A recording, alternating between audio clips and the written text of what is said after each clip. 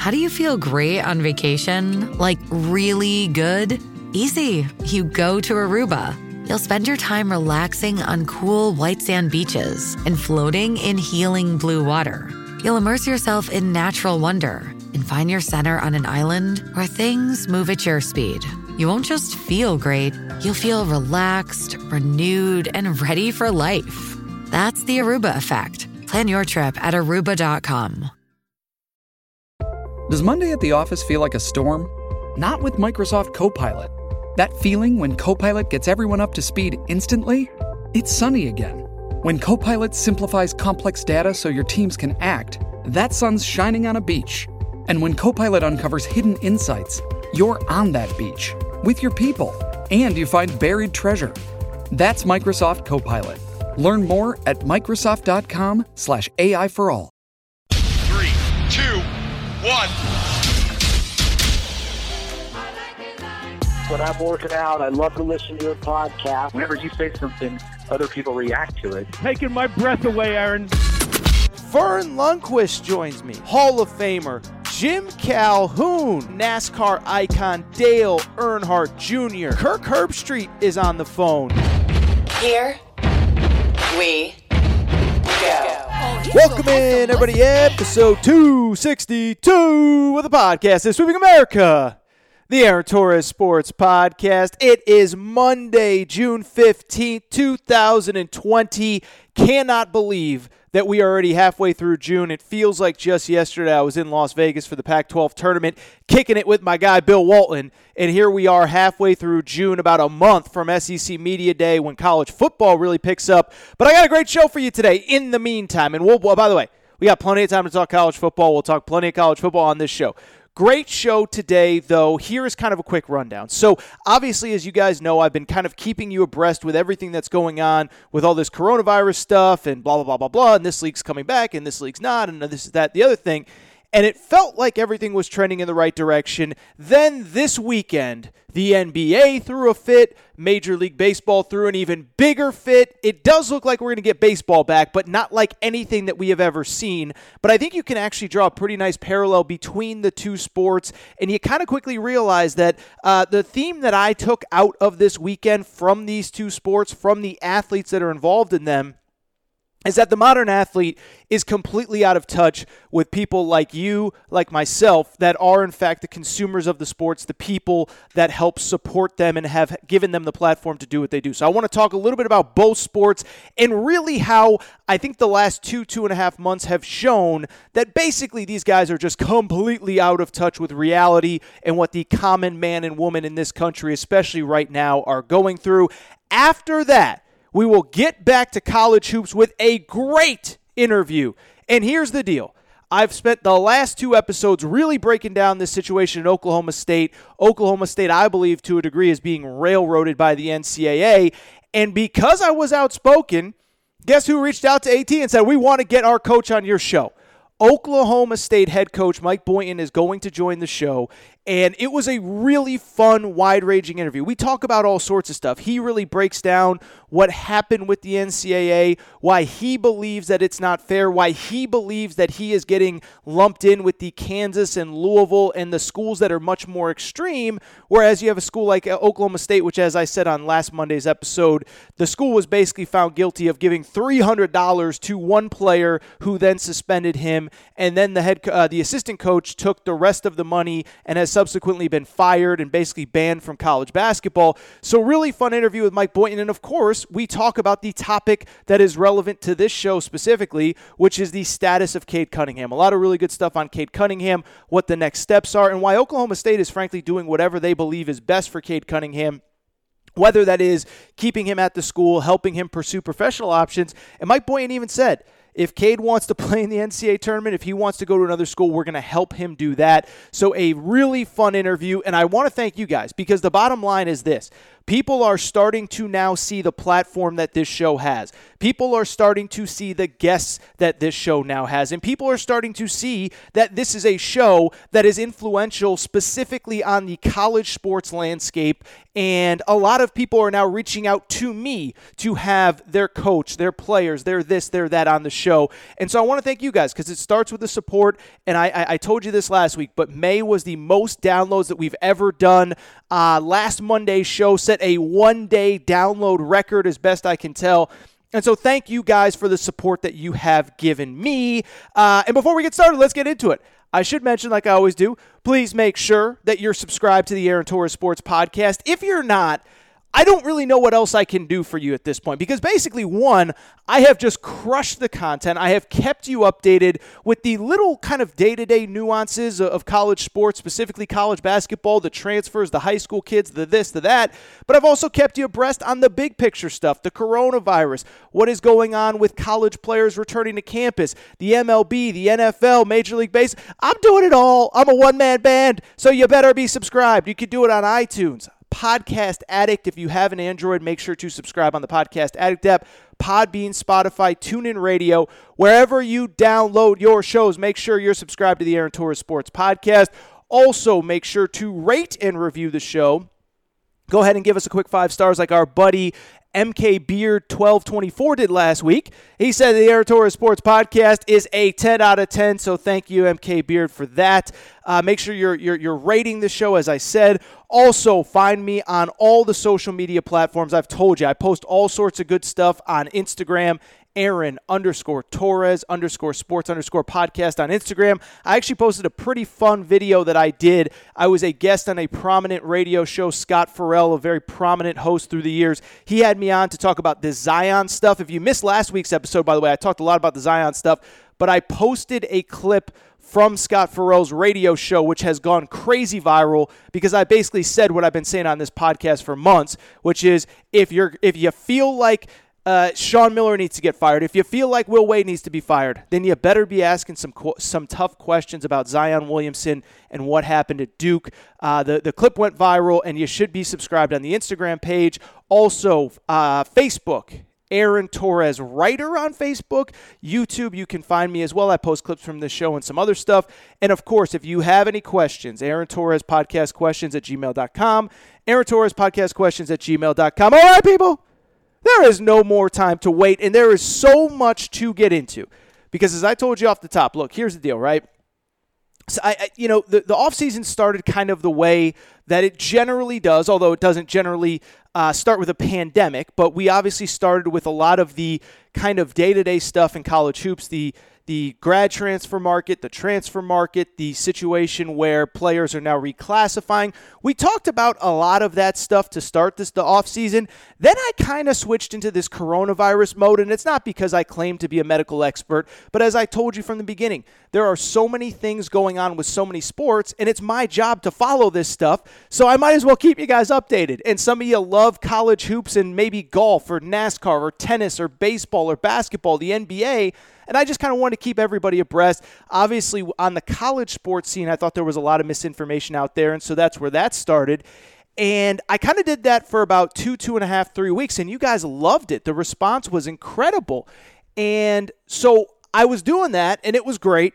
And I kind of stopped doing it because everything seemed to be trending in the right direction. College athletes were returning to campus. As I said last week, some were obviously testing positive but were asymptomatic, which I actually thought was a good thing, and I explained why in the previous episode. And NBA was going to return. Golf was already back. UFC is back. NASCAR is back. And everything seemed to be going good in the coronavirus world. And so I kind of just backed off that a little bit. And then this weekend happened. And then all hell broke loose, both with the NBA and Major League Baseball. Both sports, I believe, look very bad, both at the ownership level, specifically in Major League Baseball, but also with the workforce, with the players in Major League Baseball and the NBA. And I want to kind of explain to you what happened. I know a lot of you guys are getting back to normalcy in your lives and maybe weren't able to follow this stuff moment to moment, day to day. And so I'll give you an update on both of these sports and why I believe that these modern athletes, man, and I'm not trying to stereotype or generalize, but these baseball players, these basketball players, I just think they are totally out of touch with what is going on in this world around them, the world that you and I live in. And I just kind of want to explain what's going on and why I think these guys are completely out of touch. And so let's get into starting with the NBA. And I think if you're looking for a broad timeline of the NBA, they were obviously the first sports organizations, sports league, whatever, to shut down. And they were really kind of slow to get back. And I was very critical of that throughout time, but I think the reason for that was very simply they want to have all their ducks in a row, right? They didn't want to have owners asking questions, players asking questions, coaches asking questions. They want to have a pretty good policy in place to get things back on the court, and that is why they move slow.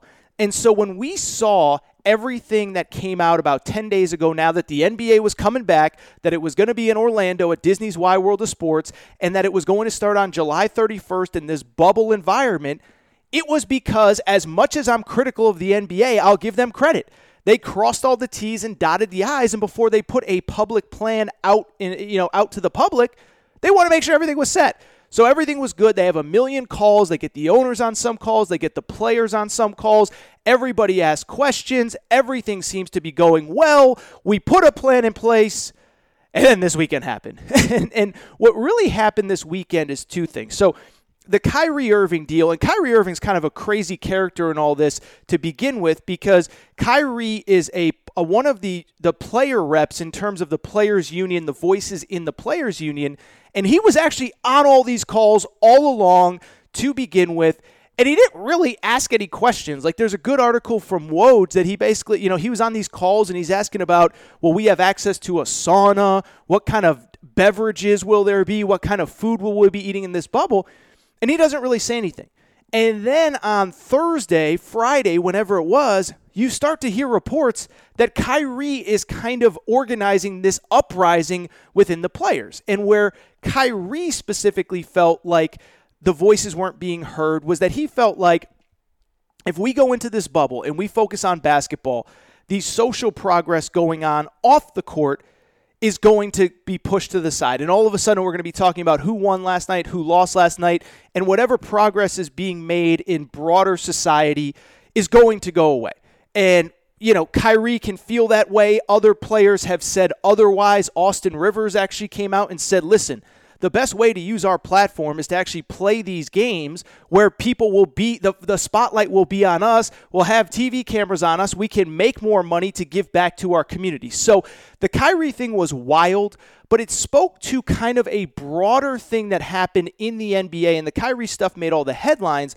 But the broader thing that happened in the NBA is that I think after that kind of big call, the big to-do about we're coming back and we're in this bubble, I think really over the last week or so, I think the players kind of realized some of us are going to be in a bubble for up to 3 months here, and I don't know if I like it. And so what really happened, the Kyrie thing was kind of a broader thing. Again, if you read the reports from Woj and Shams and all the guys that cover this league, you kind of see that the Kyrie thing was the overarching thing with all sorts of players having all different kinds of questions, right? So Kyrie's thing was he didn't want the teams to come back because of the social justice movements going on across America. There's other players that don't want to go to a bubble because they don't want to be away from their families for a month, 2 months, 3 months. There's other players that don't want to go to a bubble because they're actually afraid of health risks, right? There's going to be employees coming into this bubble from the outside, whether it's bus drivers, cleaning ladies at the hotel, cooks, chefs, whatever. Some players are actually scared about the health risk. Some players just don't want to be in a bubble for 3 months.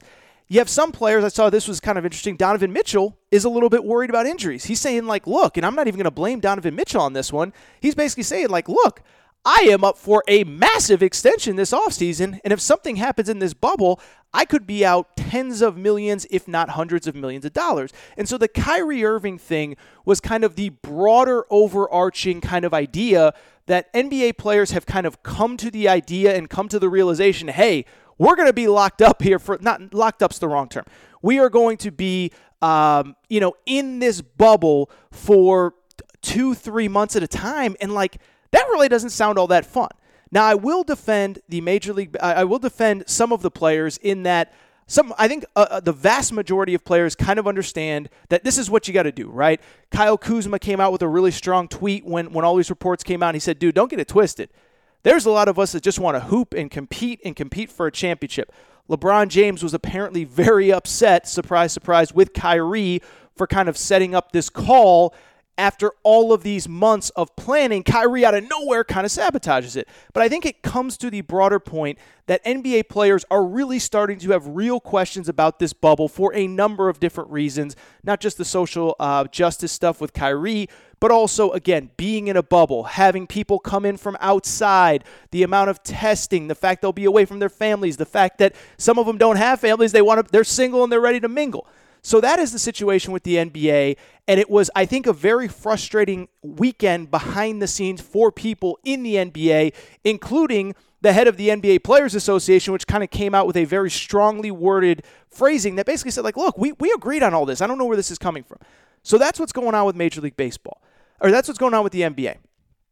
Major League Baseball is another story altogether. And they make the NBA players look like the most harmonic, in tune, get together, everybody kumbaya stuff that we've ever seen. And so here's what's going on with baseball. So baseball, I kind of laid this out 2, 3, 4 weeks ago, but the situation with baseball is obviously different because baseball, they never started their season, right? The NBA was 60, 65, 70, whatever it was, probably closer to 80% of the way done through their regular season when their season was halted. Baseball was just about to begin. And so when all of this started, Major League Baseball kind of came out and they just basically said, like, look, let's come to a plan right away, and everybody agreed upon it. And basically the plan was that players, we're probably not going to play a 162-game season, but that players will get prorated salaries, which means that they will get paid for every game that is actually played. So if 100 games get paid, players get paid for 100 of those games. If you play 85, 82, 81 games, players get paid for 81 games. And that was the plan, and everything was all well and good and kumbaya, and this was in April and early May. And then all of a sudden, the owner said, wait a second now. That original proposal, the one that I just said, prorated salaries, you get 100% of your salary for the games played, that was under the assumption that when we come back, we are going to have fans in the stands. And when it became apparent, like, we're probably not going to have fans in the stands, the owner said, wait a second now.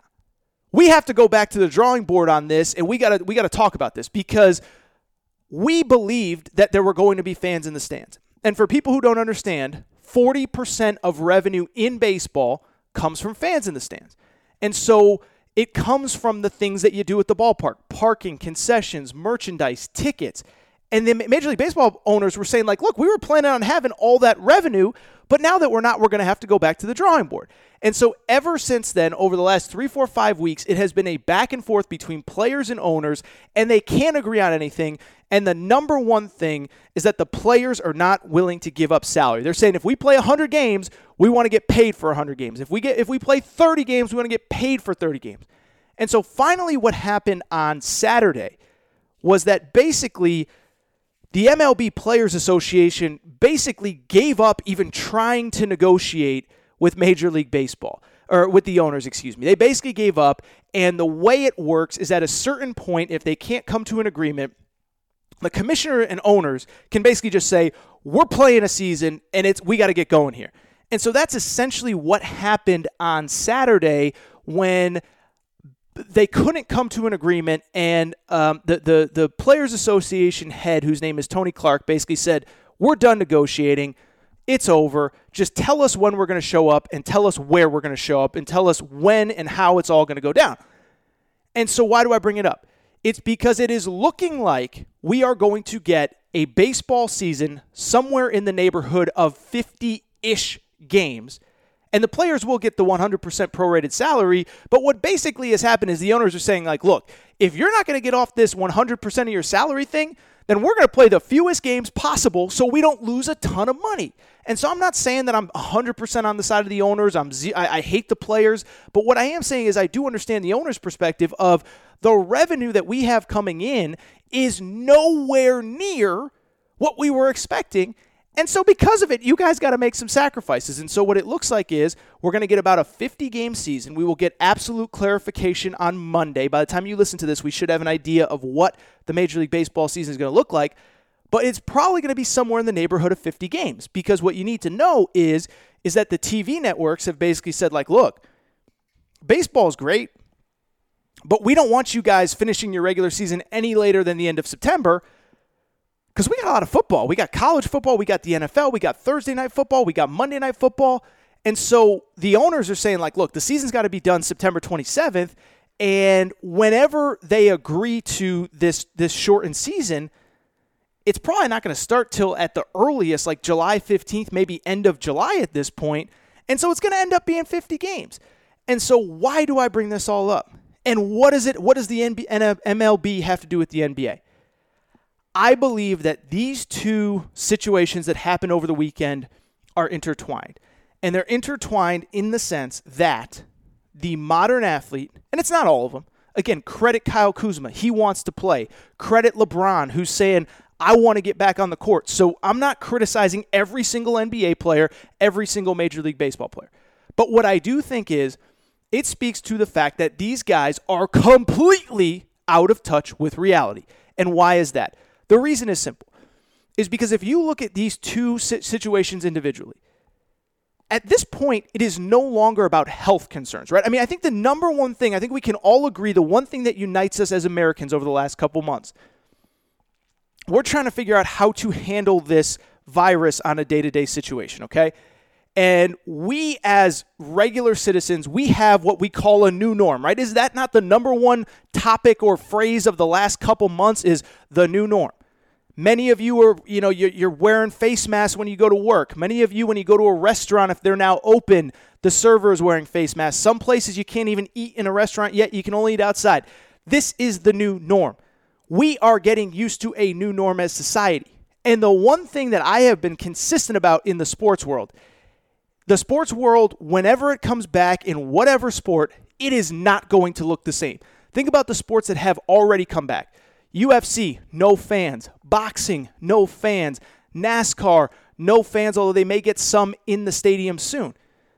And with basketball, the new norm is going to be playing in this bubble without fans, and you're going to have to be away from your family. And in baseball, the new norm is like, you're probably going to have to take a pay cut. And these guys refuse to accept that there is a new norm in their sports. And that's what frustrated me. And like I said, I've been saying this from the beginning. Whenever we get sports back, whatever sports that we are going to get back, and on whatever time frame, they are going to look different. They are going to feel different. And we are seeing that right now with UFC, with NASCAR. And these baseball and basketball players don't seem to understand that. They live in a world where they want everything exactly the way it was, and that is just not realistic. And what is especially frustrating is that it's just showing the disconnect again for the 100th time between us as fans, us as consumers, and them as professional athletes. And I think about where we are in this country right now. Again, the new norm, life, masks, social distancing, whatever. But also the stuff that I've talked about on this show time and time again, the economy that we're in, the fact that 40 million people over the last 3 months have filed for unemployment, the fact that millions more, if not tens of millions, I've seen a speculation of as much as 100 million people have taken a pay cut, have taken a salary reduction. We are all, as a society, living in uncharted times where we have to live with uncomfortable circumstances that we could have never seen coming. And so when I look at basketball and I see these guys saying, oh, I can't be in a bubble for 3 months. I can't be in a bubble. I can't be away from my family. Well, first of all, let's just take a deep breath and let's just do some quick mental math here, okay? 22 teams are entering this bubble for this tournament, for the situation. There's a tournament, there's the playoffs, there's whatever. 6 of those teams are not even going to make the playoffs. So 6 of those teams are going to be in the bubble for like 2.5 weeks, and then they're out. And then after the first round, half of the teams get eliminated. You go from 22 teams to 8 teams in basically a month. So you're talking about now 16 out of the 22 teams are going to be out in a month. And then we're going to slowly pare down from there, and it's basically going to be 2 teams that are in the bubble for a month. 25 guys, 40 guys, whatever. If you include coaches and staff and whatever, we're talking about 40 guys. That's really all we're talking about. We're not talking about hundreds. We're not talking about every player. We are talking about 40, 50 people total that are going to be in this bubble for 3 months. And again, it goes back to what I was saying a minute ago. Yes, it sucks. Yes, I feel bad for players that are going to potentially be away from their families. But this is no longer about health. This is about inconvenience. And guess what?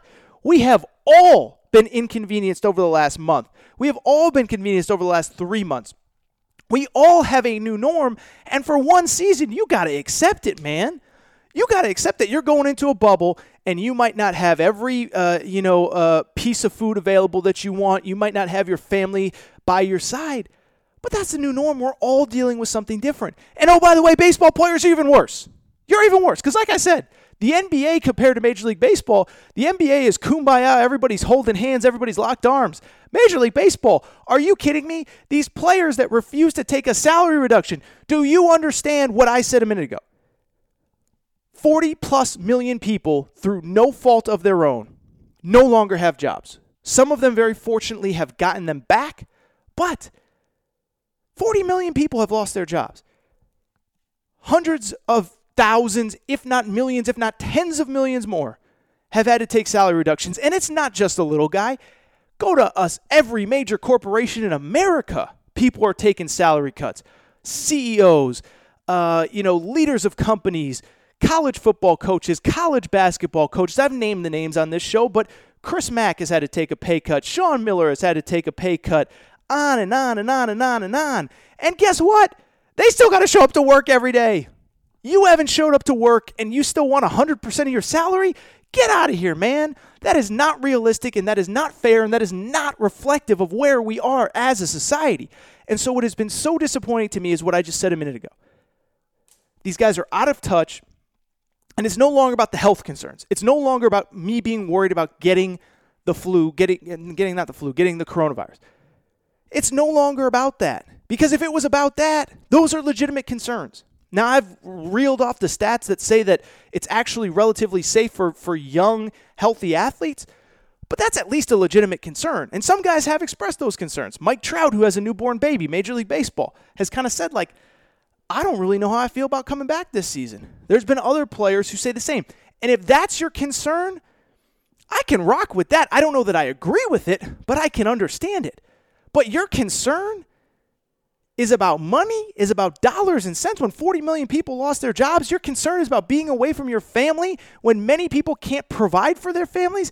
It's pathetic, it's sad, and it's about inconvenience in a world where we have all been inconvenienced. And it is so disappointing, and it is so frustrating.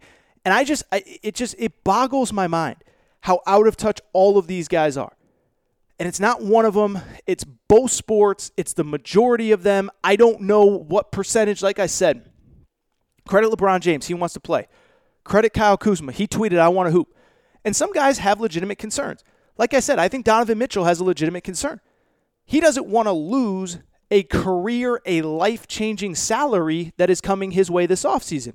And so he has talked privately with the league about the possibility of setting up some kind of insurance policy for players like him, Jason Tatum, Bam Adebayo, De'Aaron Fox, who are due for that really big contract that's life-changing. That's a legitimate concern, and there's a legitimate solution. But for these guys that don't want to be inconvenienced by going into a bubble, don't want to be inconvenienced by being away from your family, I'm sorry. That's the reality, the new norm. We're all dealing with it. And none of us as fans have any sympathy for you.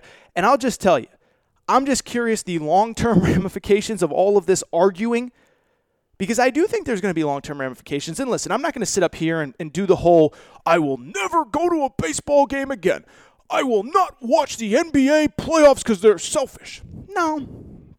Next summer, when ballparks are open, I'm probably going to go to Dodger Stadium and crush some beers and some Dodger dogs. I'm going to watch the NBA playoffs. Like, if Zion is the 8th seed against LeBron, I'm not watching. But I think these athletes have to realize, man, dude, you got to make some concessions. You got to work with us here, especially in this climate, especially when people are getting back to normal, and especially, by the way, when people have come to realize that life goes on without sports. We got a lot of options right now outside of sports. Many of you are getting back out, getting back to normal, spending more time with your families, going on walks at night, maybe going out to dinner now, going to amusement parks. And then, of course, there's the typical stuff, Netflix, Hulu, all that stuff. We got a lot of options right now. And I'm just saying, my life, even without games, I've still been able to do this show 2 times a week, sometimes 3 times a week. People have been able to do radio this entire time. We have options without sports. We have options without you. And I'm not saying that LeBron, is a terrible human being or whoever, Kyrie or anything. But what I am saying, I do think they're out of touch. I do think that they are out of just reality in terms of how they are acting and really out of touch with the people that help pay their salaries, which is us as consumers. Whew. All right. I think that's just about it for this segment of the Aaron Torres Sports Podcast. You got me fired up. I'm running around my apartment yelling and screaming. People got me all fired up. It is so surreal to me to watch this all play out. I think baseball actually looks a little worse than the NBA, but even the NBA, man, it's like, come on, man. We're all trying to get through this. At the end of the day, yes, you're very well compensated. Yes, I understand you don't want to be away from your family, but you got a job to do just like we all got a job to do, man. And we can't just duck out of our job because it's inconvenient for us. And that's the big takeaway to me. It is no longer about health and safety. It is about inconvenience, and baseball players and basketball players don't want to be inconvenienced. All right, I think that's it. I really think that we I think we kind of hit everything that I really wanted to hit. There was some other COVID stuff. I saw that Houston, by the way, you know who you don't want to be in this COVID pandemic world that we live in? Don't be the University of Houston. I don't know if you saw this guys, but they reported back to practice, and then they canceled practice because 6 players tested positive for COVID with symptoms. And you know why they tested positive? Because they didn't test them on the way in. Imagine if the NBA brought everybody to a bubble and decided not to test anybody and would only test people if they showed signs. So Houston tried to sidestep this thing, didn't test anybody, and now they got a bunch of players testing positive. My, oh my, oh my. That is a facepalm kind of moment, but that was really the only other big thing that happened this weekend. All right, I think that's it for this episode of the Aaron Torres Sports Podcast, or at least my segment anyway. Mike Boynton's coming up. Mike Boynton is the head coach at Oklahoma State.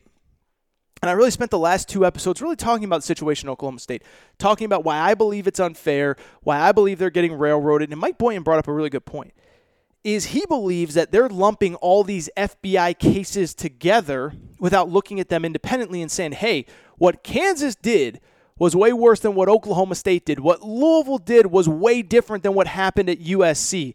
They're lumping them all together, but it's a fascinating interview, and I hope you guys will give it a chance to listen, because I just think that, my job is to present you guys the facts. I think that's why you guys have enjoyed this show so much over the years. I tell it like it is. I do not pull punches. I do not pretend or go easy on people that I know. I just tell it like it is.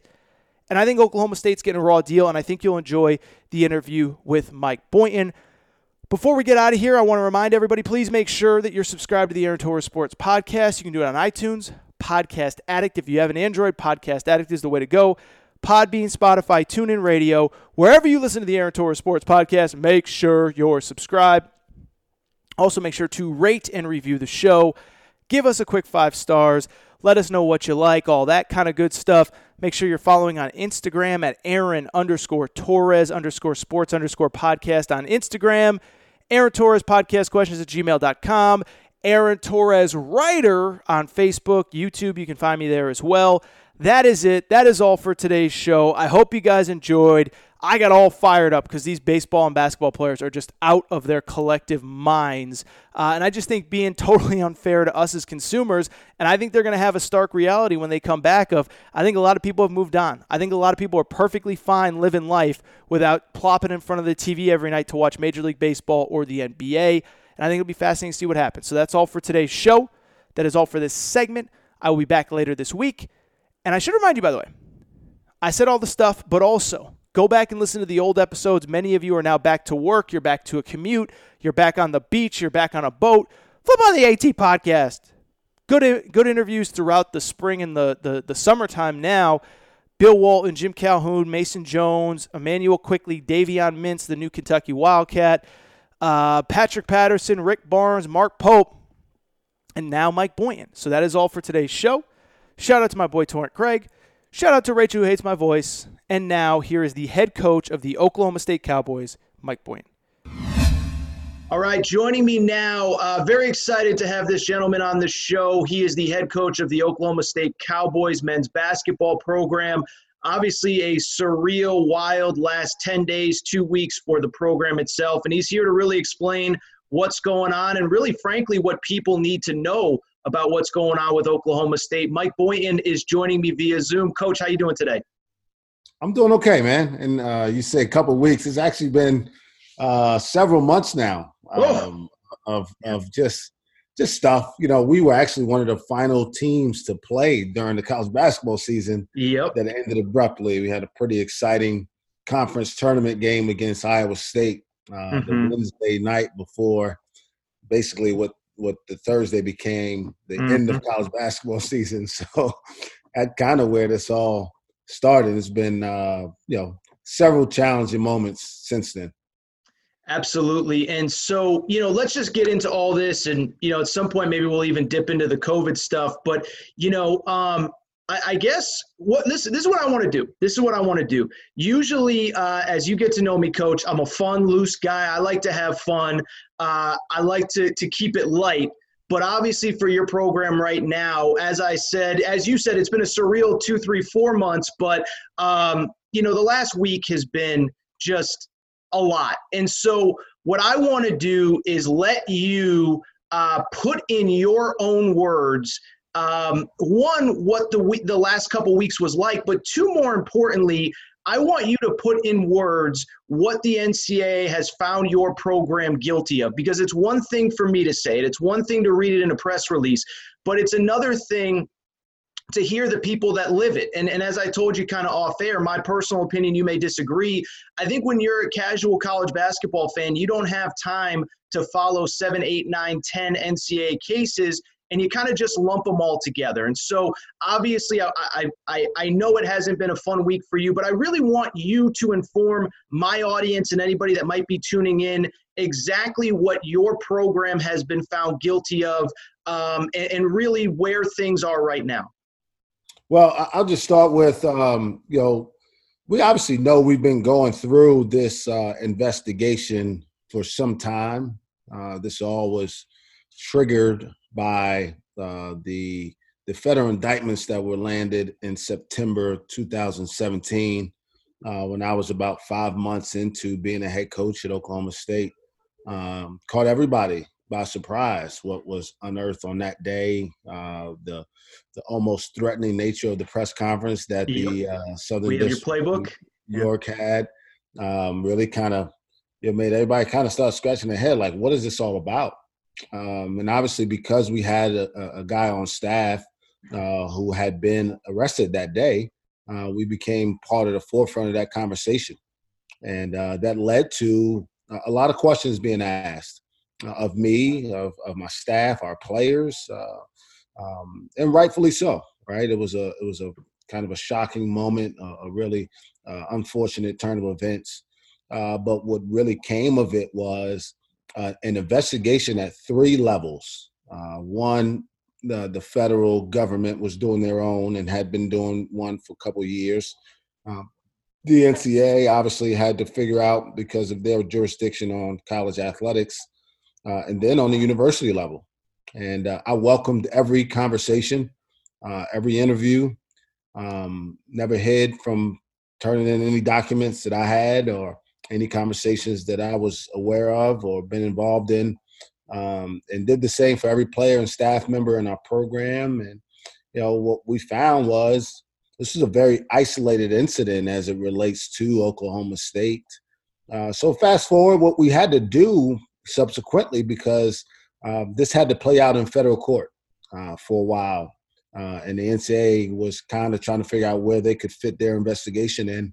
In the meantime, I was still trying to run this program and trying to, with this cloud over our head of our involvement and how many people were going to be paying consequences for this. The investigation on all 3 levels showed clearly that no one else was involved in this situation. Certainly not me. Certainly not any other staff members here, and no players certainly were involved either.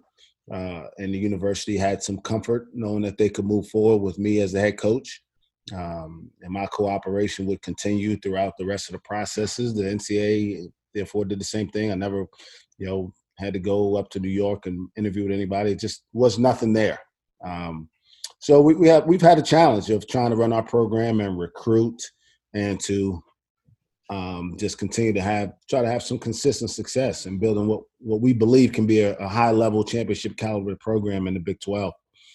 We've done it with this cloud of just negative air the entire time. So once we got to this past Thursday, when I first heard that there was going to be some finality, at least at this point, to this case, I felt pretty confident that we had presented ourselves in a very positive light, that we knew that the situation was isolated and that there was no culpability on the university side or involvement of any other individuals in this situation. So I was hoping that Friday's announcement would be closure to this whole situation, to be perfectly frank. I had expectations that we would face some sanctions. I didn't know the degree to which they would sanction our school and program. But honestly, when I woke up Friday and got the news, I was pretty shocked. I was frustrated. I was disappointed. I was angry because I felt like it was a bridge too far. There's one thing to say we take every case and look at it on its own merits. Sure. It's another thing to have your actions show that that's not the case. And if you just look at the facts of our case, as it relates to even the actual report that the committee put out on Friday, it shows clearly there was no advantage gained competitively or otherwise by Oklahoma State University or the basketball program. There were 0 recruiting violations, which I think is a big deal here. Yeah. There was nothing gained by the university because of this activity that was going on. Nothing. We never played an ineligible player. We showed that on the front end, we had processes in place, that we were complying by the rules. There wasn't this, group of people kind of convoluting to break NCAA rules. There was no lack of institutional control. And essentially, when we found out that we had an individual involved in these actions, we did what the only thing you can do is separate yourself from that person. So, when we get from what we feel like is something pretty isolated to having this effect on so many people's lives, particularly kids' lives and their ability to be able to compete on the highest level of this sport at the college in college basketball, was pretty disappointing. And so we immediately started trying to think of how do we defend ourselves here? I mean, because I think any person who wants to go into any kind of detail can just read the report. Yep. And what I would imagine conclude, well, if you say they cooperated with you fully, you found no system of abuse, you found no lack of institutional control, you found no recruiting violations, you find that this was truly isolated to an individual who you say yourself was doing this in his own self-interest, then how do you then justify the level of penalties that was handed out? And so that's where we are now. But we certainly look forward to having our opportunity to appeal that decision and defend ourselves as aggressively as we can, and hopefully do something that we all say we want to do, which is stand up for players and give kids an opportunity to have success doing this, which, again, this decision, I believe, flies in the face of that. Yeah, and so I just want to reiterate for anybody, you covered a lot of ground there. And tell me if these facts that I'm presenting to you are wrong. Now we're almost, relitigating the case here, but this is not your personal opinion. This is what the NCAA came to campus. They interviewed you. They looked through every piece of documentation that you guys have via yourself, your compliance department, your other assistant coaches, text messages, whatever.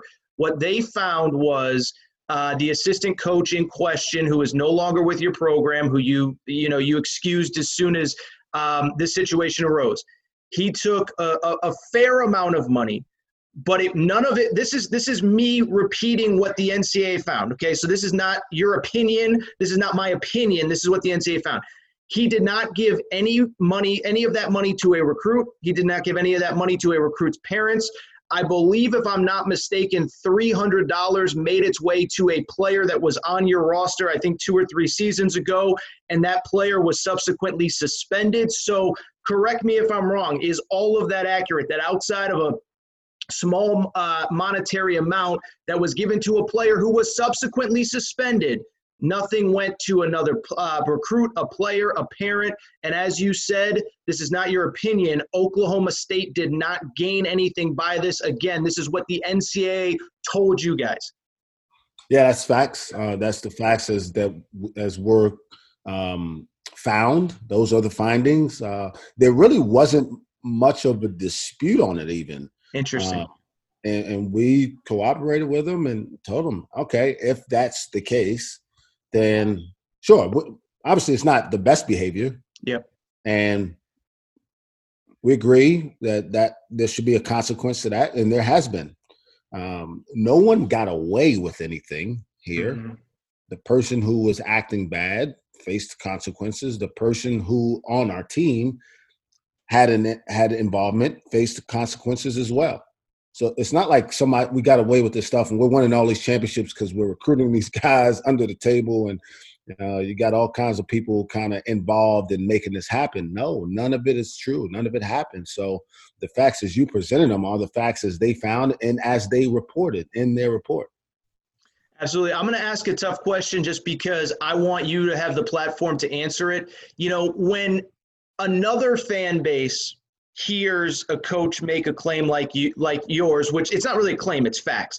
They'll say, come on, the coach had to know, you're sending him on the road, blah, blah, blah, blah, blah. What would you say to somebody? Because I think that's the natural reaction of every fan base, whether it's any of these, and I'm not going to name names. We know what other schools are under investigation, but the coach had to know, come on, they work together every day. What would you say to somebody that would say something like that?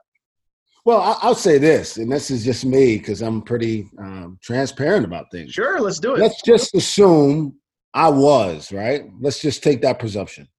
Mm-hmm. Why would I tell somebody to do something who works for me that's only going to benefit that person? Sure. Absolutely. And we're not going to get anything out of it. We're not going to get a recruit that can help us win, help me win, right? If that's me, then I would be directing that so that we can help the program, right? Sure. Not in the way that was presented here. This was for this individual and the opportunity to enhance their own personal situation. So, yeah, I'm sure people would assume that. It was what I heard immediately when this broke.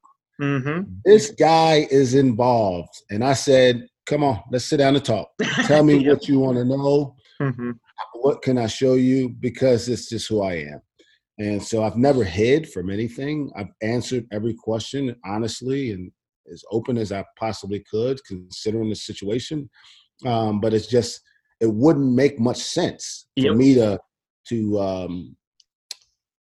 risk our program's stake for someone to do something that doesn't benefit the program. Makes sense.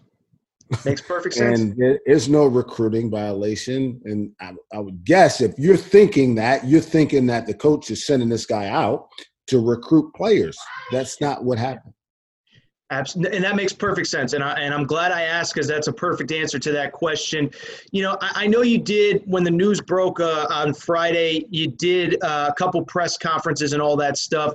What was your message to your current guys? Because, listen, we all know what's at stake here. You guys, for people who don't know, you started off really well last year. Your best player, 8 games, whatever it was into the season, catches mono. He's out for like 6 weeks. Obviously, when a team loses its best player, it's going to struggle. Then you guys, he comes back. His name's Isaac Likely. He's a point guard. And you guys take off again. And so, obviously, you factor that in with the excitement of a top 10 recruiting class centered around the number 1 player in America, Cade Cunningham, who, I'm sure you're probably the biggest fan in the world. I'm probably the second biggest fan in the world. He's an incredible talent. What has the message been to your guys, or what was it on Friday when this surreal moment happens in time? Because as you said, there was no reason for you guys to expect for this to come down. Yeah, it was the same as it's always been with our guys. We recruit and run our program first and foremost on respect and honesty. And you show that by how you deal with things when they're not easy. Yep. And those were not easy conversations. I called every guy on the roster and and told them, hey, I'm disappointed. I understand if you are, rightfully so. I understand you may have some thoughts about what you want to do moving forward, because they do have an opportunity to transfer if they want and not have to sit out a year.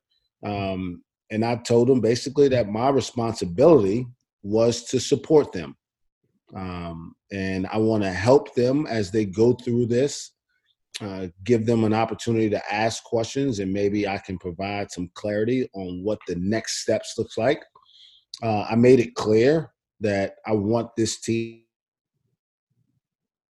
to stay together, because I do think the combination of what you said, the returning core of the team that we had last year, along with the infusion of talent that we recruited this past season, will give us a chance to really move our program forward in a major way. And regardless of the outcome of the appeal, we feel like there's still a lot that this group could accomplish. And without trying to make them feel guilty if they wanted to change their minds, I did tell them, whatever you decide, whether it was Cade or Isaac Likely or Yornay or Keelan and Caleb Boone or anybody on our roster, if you feel in your heart and your family thinks that it's best for you to look at another option, I want to be here to support that too. I want these kids to enjoy this experience and not feel like a cloud is over them. So if they're going to be here, they need to do that all in, both feet, understanding that, yeah, there's going to be some noise, but we're going to persevere. And if they don't feel comfortable with that, I want to get a place where they can do it with clarity. How tough are those calls for you? Because for people who don't know, you were an assistant with the program before you were the head coach. I could be wrong, but I believe when you first offered Cade Cunningham, not only were you the first person to offer him a Power 5 scholarship, but you were an assistant that then transitioned to the head coach. Maybe you were a head coach by that point. I don't know. The point being, you personally have built real relationships with these kids. It's not as though the head coach is the guy who comes in and closes and doesn't, build that relationship early on in the process. I mean, for many of these guys, you were that assistant in that Oklahoma State polo, just trying to pitch your program, and they trusted you. They trusted you whether it was as an assistant or as a head coach. And now something like this happens. I know you want what's best for the kids, but how tough are those conversations? Because both sides have invested so much into each other and so much trust too. Yeah, it's not easy. It's not easy at all. Those are difficult conversations to have, but they're necessary. I take a lot of pride in relationships on a personal level, in my job, in my personal life, and the people that I invest time in, I care deeply for, and I want to see them happy and successful. So, absolutely, when the time comes, I want all those guys to think about that relationship and how important it is to them. But I don't want it to overshadow what they feel like is best for them. And as you mentioned, Cade, I was an assistant coach when I first saw him. He was 14 years old, and he was just a tremendous talent. And as I think more and more about this decision, I'm more and more frustrated that this even has to be something of a consideration for him, a situation that he's got to maybe face some consequences for, as it was when he was a freshman in high school that this activity was going on.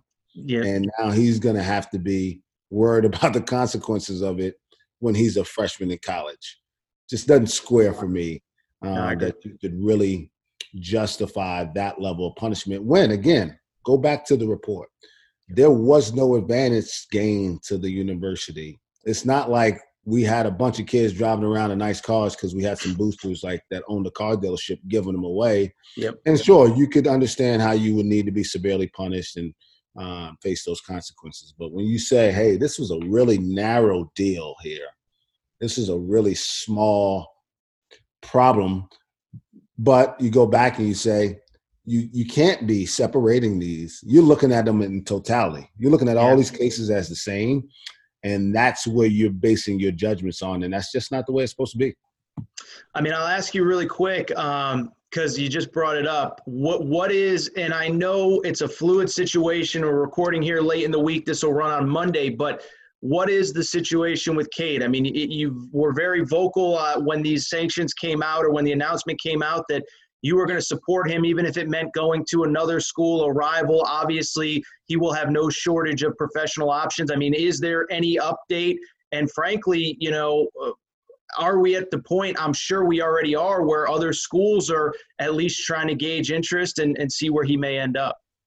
Oh, absolutely. I mean, I'm not surprised. Every player on my roster, and if you include him and the rest of the recruiting classes on the roster, they have options. He's got more options than probably anybody because of the professional element out there for him.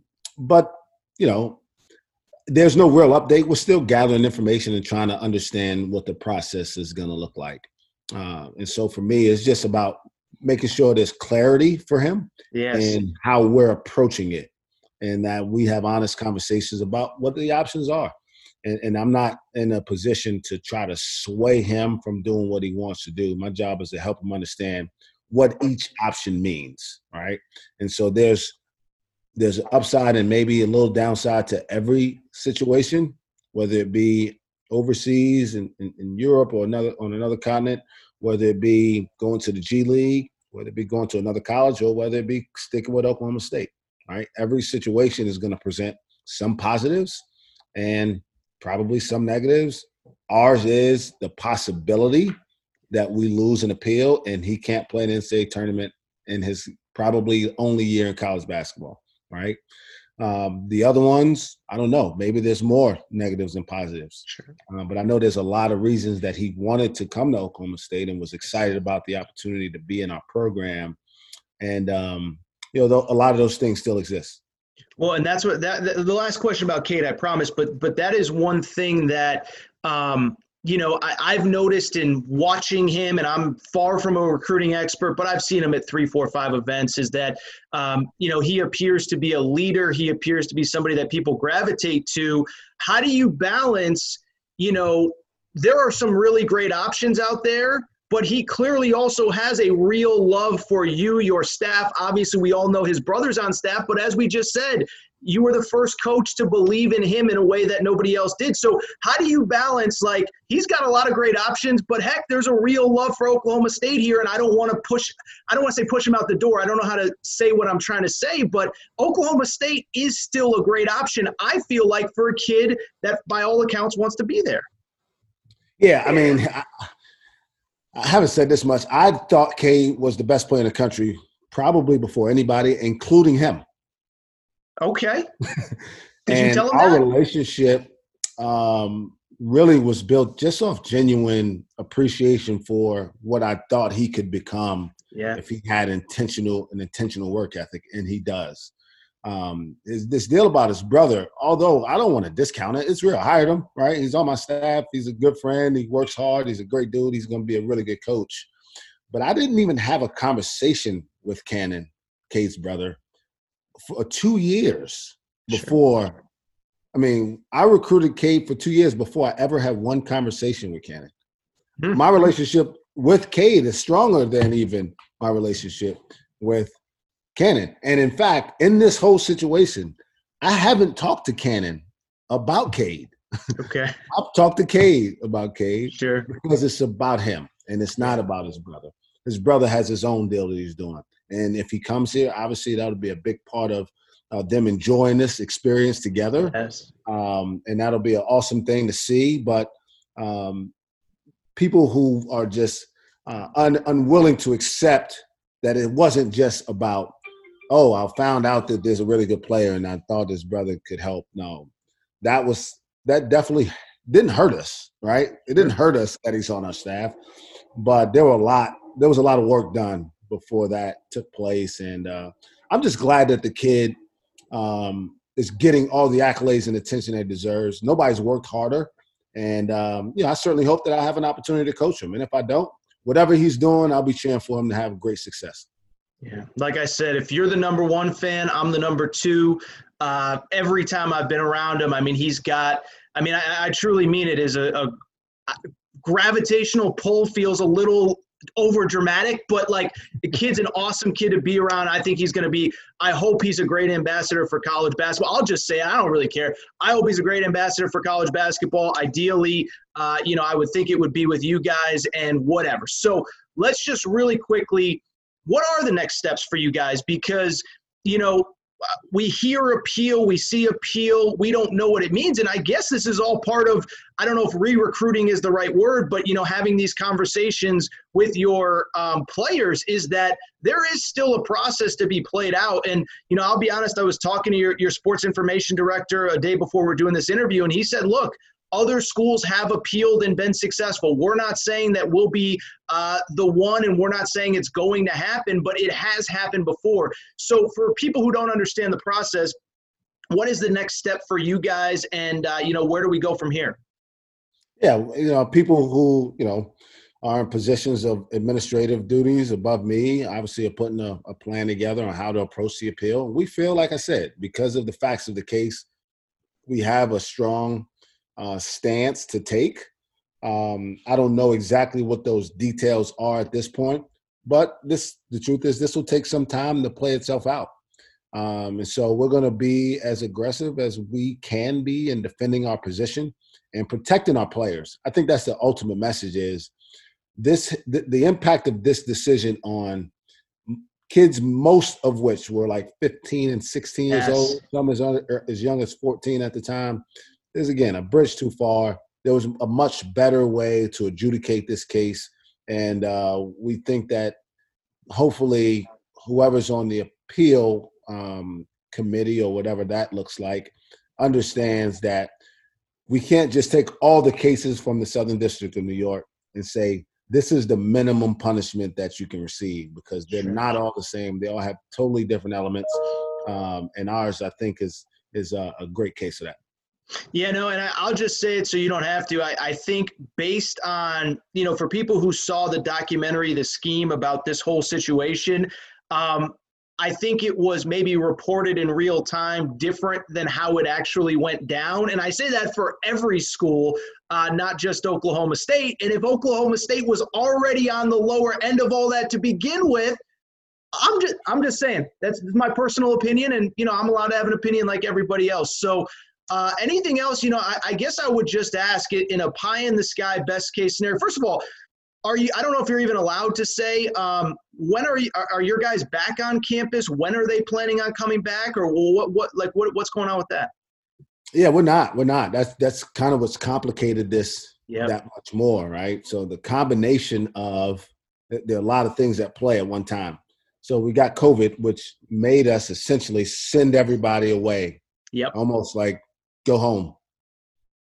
Don't stay on campus, please. Go to your home. Yeah. So we got 13 guys in essentially their hometowns. And so that's been difficult, because the way we normally communicate is we get together and we meet face-to-face and we go have lunch and we have team functions and stuff like that. So we haven't been able to do that since March. Then in the last 3 weeks, with all the racial tension in our country that's going on, really made things more complicated. We've had some really hard conversations. We've had to do those just like we're doing this virtually via Zoom. And it's hard to you want to hug your guys. You want to put your arms around them and tell them, man, listen, I understand how frustrated this is to see, but we'll be okay. And then to now have to deal with this on top of that during this time when you can't get with them face to face, really complicated this last week for our staff. In addition to, I could have 13 guys walk in my office and say, you know what, hey, I don't think this is for me. And there's really nothing I can do, considering the rule says you can go without having to sit out. So there's no penalty there. And there's a recruiting dead period going on. So if I had all those guys come in and say, if I had 6 guys come in, then I can't go replace them. Wow. So it's been a challenge for sure. So our hope is that the Big 12 allows our guys to start voluntary activities on July the 6th. Oh, wow. So we're still close to a month away from that even. And so, there's a lot of things to consider as we go through this. And I hope that these conversations continue to go well. I don't anticipate losing 13 guys, but it's a possibility. And the more time away they are, the more opportunities for other people to influence this thought processes. So I'll stick strong with our relationship, and honesty and respect is at the top of the list on our priority list. And so we'll just try to do the right things by them, and hopefully we get them back. Hopefully we get them all back. But the ones we get back, we're going to do everything we can to make it a successful experience next year. We don't have to name names, but we obviously talked about Cade earlier. Have you gotten any indication either way that guys are interested in pursuing other things, interested in coming back, or is it too early on that? It's probably too early. I mean, I've got a couple guys who feel very confident in coming back no matter what. Great. That gives me some sense of peace because that shows that they believe in the program, but also me. They believe in what we're doing and how they're being treated. So it's pretty cool, man, to feel that, and hopefully we get as many of them wanting to do that as possible, and give ourselves a chance to, no matter what we're faced with, to still have an enjoyable and successful season next year. All right, very last question. Pie in the sky, everything goes well, everybody comes back.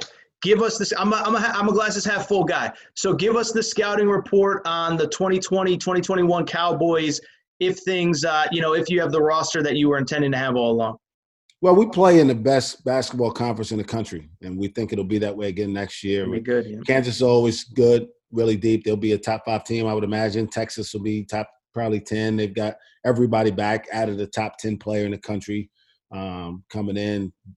Tech, Baylor, they've been really good here last several years. West Virginia is always good. So we'll have opportunities to show how good we are through playing Big 12 basketball. And we think we'll have a chance to be really, really competitive, hopefully compete at that level for some sort of championship, even if it's not postseason, some regular season opportunities. But all things considered, I think this is a team that can make a deep, deep run in the NCAA tournament if we're given the opportunity. I'm keeping my fingers crossed, man. I really am. I appreciate you making some time, kind of clarifying for people that don't understand what's going on, don't understand what has happened. I think this was really insightful, and so I appreciate you making some time, and we'll keep fighting the fight. We'll do what we can, man. You tell me where I got to show up and when. I'm there. So I appreciate it, Aaron. Look forward to the opportunity to speak again. All right. Thank you.